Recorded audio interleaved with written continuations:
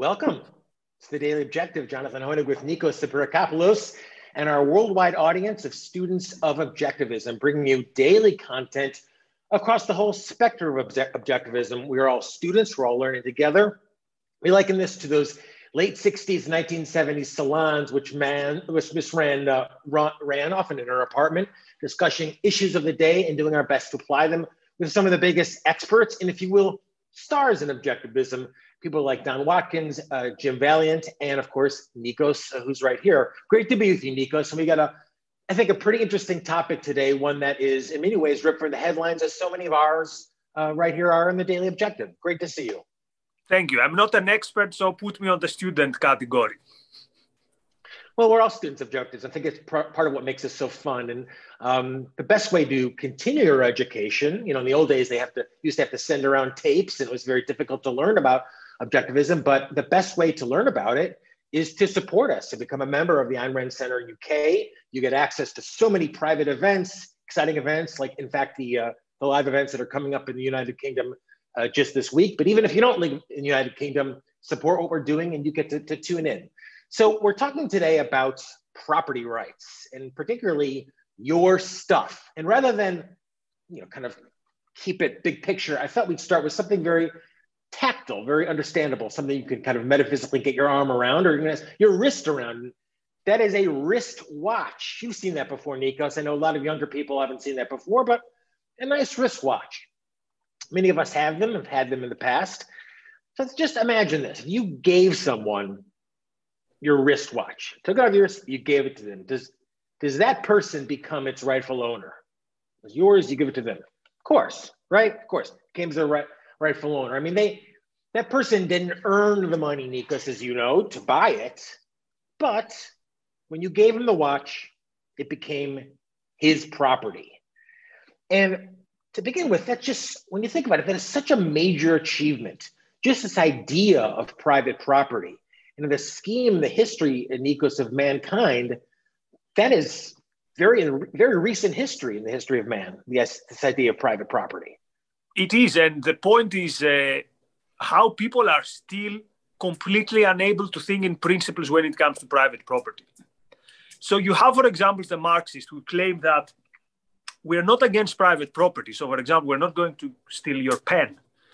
But we don't accept private property, for example, in the means of production.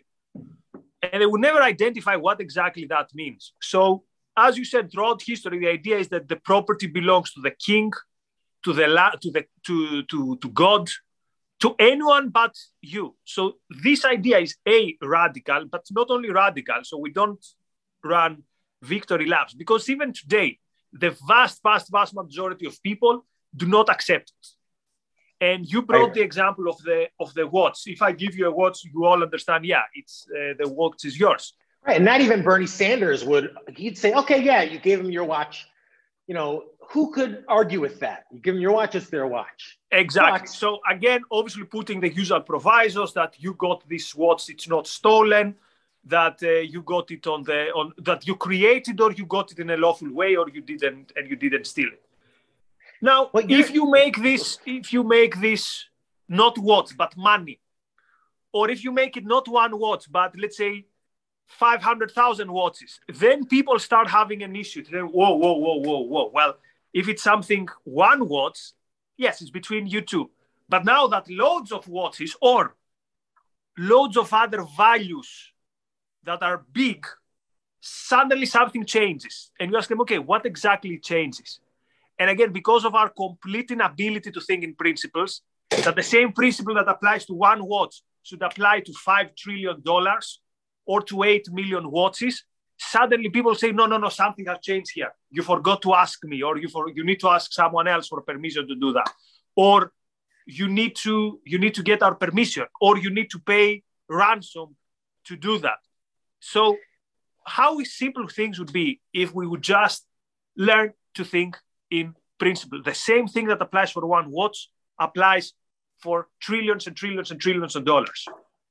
And Rand identified this and spoke about this, Nikos. And I think this is such a great way of thinking about it. Civilization is the progress towards a society of privacy.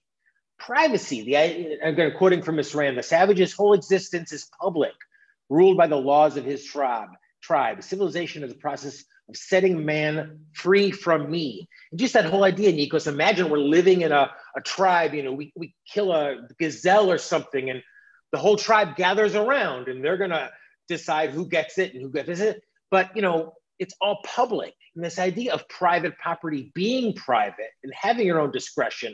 And as you said, before really the Enlightenment, who owned property? It was the king. I believe in the UK still the king or the crown technically holds all the land, owns all the land. It was the dictator. It was the tribal leaf, as you said. And, they were going to decide. And that, when the chief owns it, you don't own it. They can revoke that permission at any time. And so the idea is that, Nikos, as you said, well, usually it's not about a watch, but it certainly could be. They'd say, oh, no, you can't give your watch to Razi. We're going to tell you how to assign it. We're going to give it to the tribe. We're going to give it that upper right-hand picture. That is a kibbutz. So the kibbutz is going to decide the greater good or the Führer or the religion. And as you said, when you don't have property rights, again, to paraphrase in this case, Ms. Rand, no other rights are possible. Yeah, because think about it this way. How about, because the example, the justification they would use is that now suddenly other people are involved. So for example, if you, Jonathan, want to leave me $1 million, what about other people who are going to be left out? For example, someone poor. So the idea is the state, society, or a group will decide who needs it more. And their justification is when it comes to one watch, it's between you and me. When it comes to bigger amounts, somehow more people are involved. But here is how this is a completely bogus explanation. Let me give my favorite example. Let's say you have a crush on a girl, and this girl has a boyfriend. Bad luck, it happens. And she wants to marry that boyfriend. You could say, wait a minute, but I should also have a say. This thing impacts me as well. And of course, everyone in his right mind would say, of course not. This is a voluntary relationship between two people. She owns her body, he owns her body, and they come together in a voluntary deal. People don't like the term, but it's basically two people shaking hands. Maybe it's not shaking hands, it's maybe embracing passionately and giving a kiss. The principle is the same. So this idea that there are other people who should have a say, in the same way that we figure out that, no, only the people who are the rightful or the rightful owner and the chosen one. In the other case, the rightful owner of her body, the girl, and the chosen one, her boyfriend. Only these two people have a say. And whether they are going to exchange vows of love or trillions of dollars, the principle should be the same. Thank you, Marilyn, by the way, for your very generous super chats. We're inviting everyone to join us on the super chat. And what Nikos said is this idea of thinking in principle, so that it's not at every point you say, this is my paraphrasing of it, but it's like, oh, well, we believe in property rights, but not if you're really rich, or not if you have this skin color, or not if there's this type of inequality that we really need to fix. And this idea of thinking in principles, and this principle of private property. Nikos, you saw that at least in the States these last couple of years, when there's like vandalism or hooliganism. Thank you. People say, oh, well, it's just property. It's not, it's just property that's being affected here. But, as again, this idea of private property is that right to earn it, to keep it, and to the watch example, to dispose of it. And its property is the product of your mind. Again, I'm paraphrasing Ms. Rand here.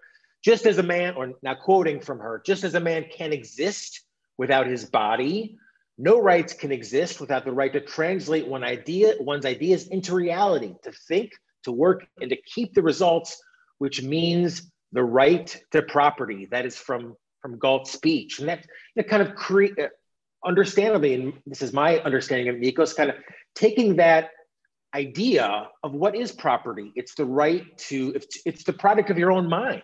And people say, well, if someone gave you that watch, you didn't earn it, but someone earned it. Someone created it. Someone traded to get it, and they have the right to dispose of it. And if it means giving it to you, whether it's a watch or $1 million, that's it. And That's of their course, you choice. have earned it in a way. You have earned it because that person chose you. Maybe it was a wrong choice. But again, let's bring it back to the romantic realm. All the time we do wrong choices. Should there be someone who says, no, that boyfriend didn't earn your love, therefore I declare you not anymore a couple, irrespective of what you two think. So again, this should be the principle. Also, if we agree that society should have some say on how you deal with your property, i.e., how you deal with the product of your labor, of your mind, then why not take it to the extreme where society has full control on it? And again, we've seen it in history. So I was reading recently, I keep reading the 2 huge volumes of the biography of Stalin by Stephen Kotkin. And something I was surprised was that forced labor in gulags was not a secret. It was open, it was in the newspapers, and actually people, intellectuals were traveling from abroad and going to the gulags and seeing it. And the idea was this, that these people, they have wronged society, and therefore now they're just working for society. And so again, it's this idea that if 1%, if society has a say on 1% of your value, of your labor and the value you produce, why shouldn't society have a say on 100%? So rights are. I mean, yeah, it's like everything's wrong about it. There's the altruism and part of it. It's that people's need counts. There's the fixed pie mentality of it. This idea that there's this fixed group of wealth, and someone, the tribal leader, the Führer, the king, they're going to decide how to piece this fixed tribe. And then there's the sacrificial part of it, that it's okay if it's just a few wealthy people that are sacrificed. Here in the States, you often have this thing of Elizabeth Warren will say, oh, well, it's just 40 wealthy families that are being hurt, and they can afford it anyway. So that's sacrificial lamb. And I have to say, Nikos, the practical and the moral are always the same, as Ms. Rand points out. And for people who say, oh, well, you're just going to have this generational wealth, Dr. Peikoff in one of his podcasts mentioned this expression that used to be commonplace in the United States, from shirt sleeves to shirt sleeves. You've heard it, in 3 generations. You have someone who makes the wealth big, wealthy. He leaves it to the son pisses it away. And by the time you get to that 3rd generation, most of the wealth is gone. And that's usually the case. The one exception is the Walton family. And they've been very smart. They've been very shrewd. They've been very productive. I mean, look at it. Walmart continues to innovate. So, it's why you have to, I think, oppose all of it. Taxes, tariffs, the estate tax, wealth tax, which is, it seems like it's increasingly common, the income tax, and many, many more. Any of these ideas that brings us back to that tribe, to that idea of we're all savages sitting around, and the tribal leader, the government, is going to decide who deserves the product of your mind more than you. Yeah, and it's use of force, it's use of coercion. Therefore, the question is this: when do we reach a point in civilization where finally, we recognize that coercion is bad in the bedroom, for example? Then why is coercion okay when it's not about your body, but the product of your work? Of course, these people fail to make the connection between my mind created this. So they fail to make the connection between Steve Jobs' billions and his intellectual activity. So that there's a problem there. So I would throw, though, the ball to the courts of our supposed allies in the liberal movement, classical liberal movement, who are these pragmatists who would say, look, okay, you cannot have zero tax. Let's have 14%. I think 14% is the proper income.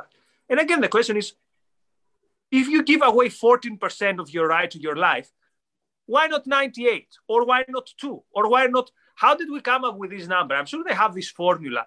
But again, when you give up the principle that your body and the products of your body and the products of your mind, this, as you said, body, mind, there is no dichotomy there, that these are yours 100%.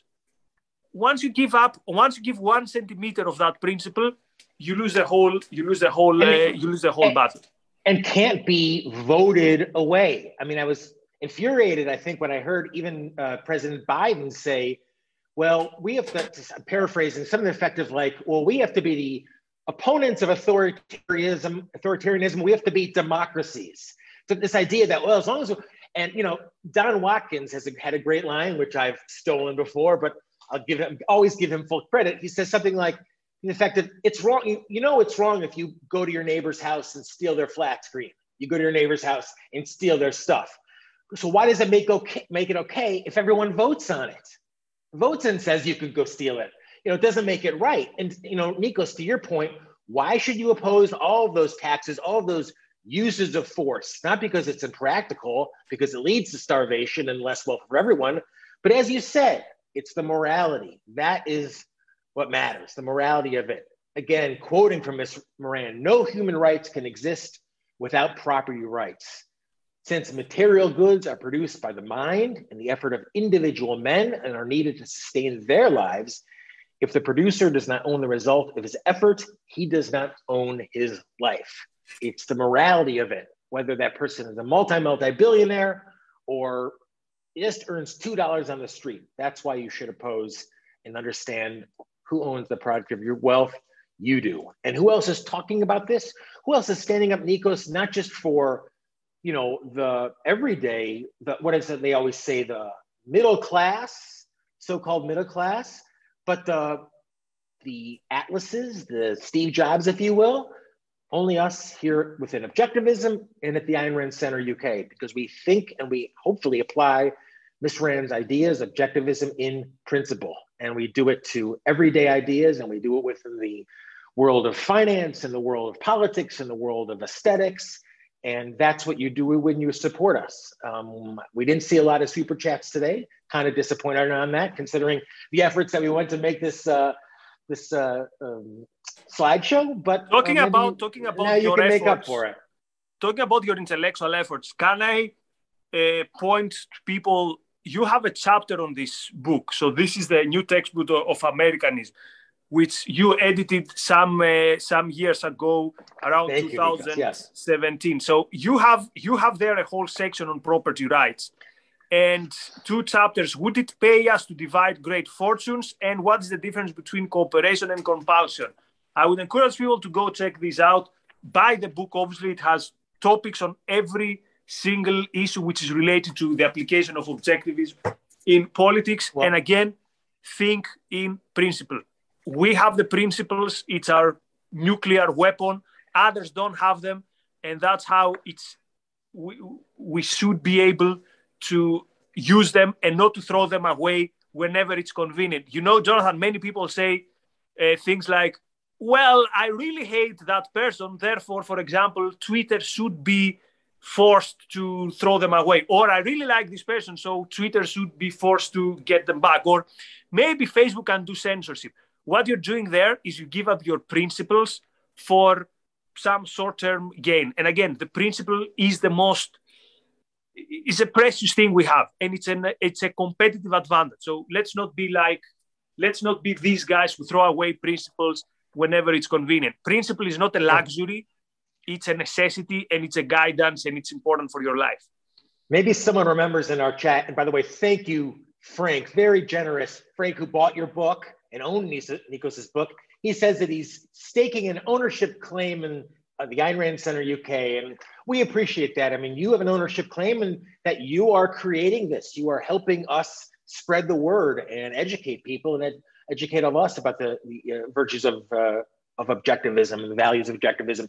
Thank you, Bonnie, for your support. And Nikos, to your point, I mean, quickly about this book. These aren't our ideas; these are Miss Rand's ideas. And she asked the question. Part of just the idea of people who might not be familiar with the new textbook of Americanism is Miss Rand wrote in the 1940s a series of 33 questions defining it, if you will, or outlining the principles of what is Americanism. It was a textbook of Americanism. She only answered a portion of them. I believe she answered 10 or 12 of them. And a group of scholars from the Ayn Rand Institute answered the rest. And the one we answered on property rights is, would it pay us to divide great fortunes? So that gets to all this idea of property rights, which is so central to objectivism. Thank you, Allison, who says it's interesting to hear about property rights in the DMCA. If there's enough time in this episode or another, where does the line cross? I think that's the Digital Marketing Copyright Association. That's a real interesting point, because Nikos, people would say, well, I believe in copyright, but what about in the digital world? That's something different.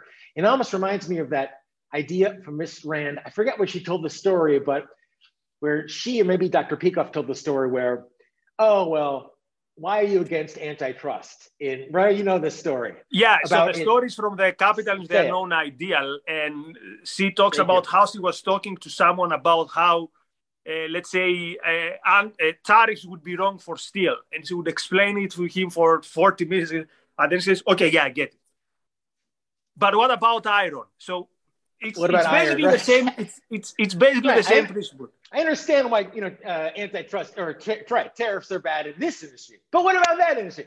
Can't think in principle. So Allison, we will tackle that. But I believe, and I think just preemptively, Nikos probably understands that. Again, our application, I think objectivism would believe that the principle of property rights applies, and just as Adam Lossoff has talked about, in the physical world, but also in the digital world, and the ownership of copyright, the ownership of those ideas. So there's so much to talk about. We'll continue to talk about it, and we could do it, Allison, because of your support, becoming a member, supporting these ideas, exploring these ideas, and that's why the best way to do it is with the super chats. That's easy, but the most probably meaningful way is to become a member. Meaningful for us, Nikos, because we get those. It's friggin' 5-10 pounds a month. It's nothing. It's coffee money. But even more importantly, it gets you access to all the private events. James Valiant, Harry Binswanger, who knew Miss Rand, worked with Miss Rand, published a book, if you will, with Miss Rand, the Ayn Rand Lexicon, and so many others, and supports all the work. So become a member and keep the conversation going. And next week, for members, there are all these events in London featuring people like Lisa Van Dam, Gina Gorlin, Tal Svani, Keith Lockitch, Aaron Smith, Yaron. So we are bringing Razi's. Sorry? At Nikos as well, and put your name on that list as well. You'll be presenting? Yeah, so Razi is basically, I'm going to be there, obviously. So Razi is bringing you the dream team of objectivism. Razi is bringing you the best. Okay, also the Ayn Rand Institute is bringing you, because Razi is not bringing him by himself. But it's the energy of Razi that materialized the idea that before the conference, so Friday, Saturday, Sunday, 1st, 2nd, and 3rd, we have the Ayn Rand Con Europe. That's the big climax of the week. Monday, Tuesday, Wednesday, Thursday, Friday, we have the pre-conference things that Ayn Rand Center UK is doing together with Ayn Rand Institute. So I would encourage you to become, first of all, to become members. B, travel there. It's going to be good fun. If you are anywhere near in Europe, we're going to hang out together. It's going to be good fun in one of the most beautiful cities in the world, in a city that has given up COVID rules. So why not? If you still think about it, book these tickets. It's going to be a good time. I was like you, by the way, people, those of you who are still thinking it. I wasn't big in conferences. Also, because I'm a diva, my line was always, I'm not going to a conference unless I speak in that conference. Yet, first time I went to an objectivist conference, although I was speaking, it was a very special experience. And since then, I haven't missed a conference that I could have been there. So if you're on the line, or how it's called, if you're undecided, make the trip there.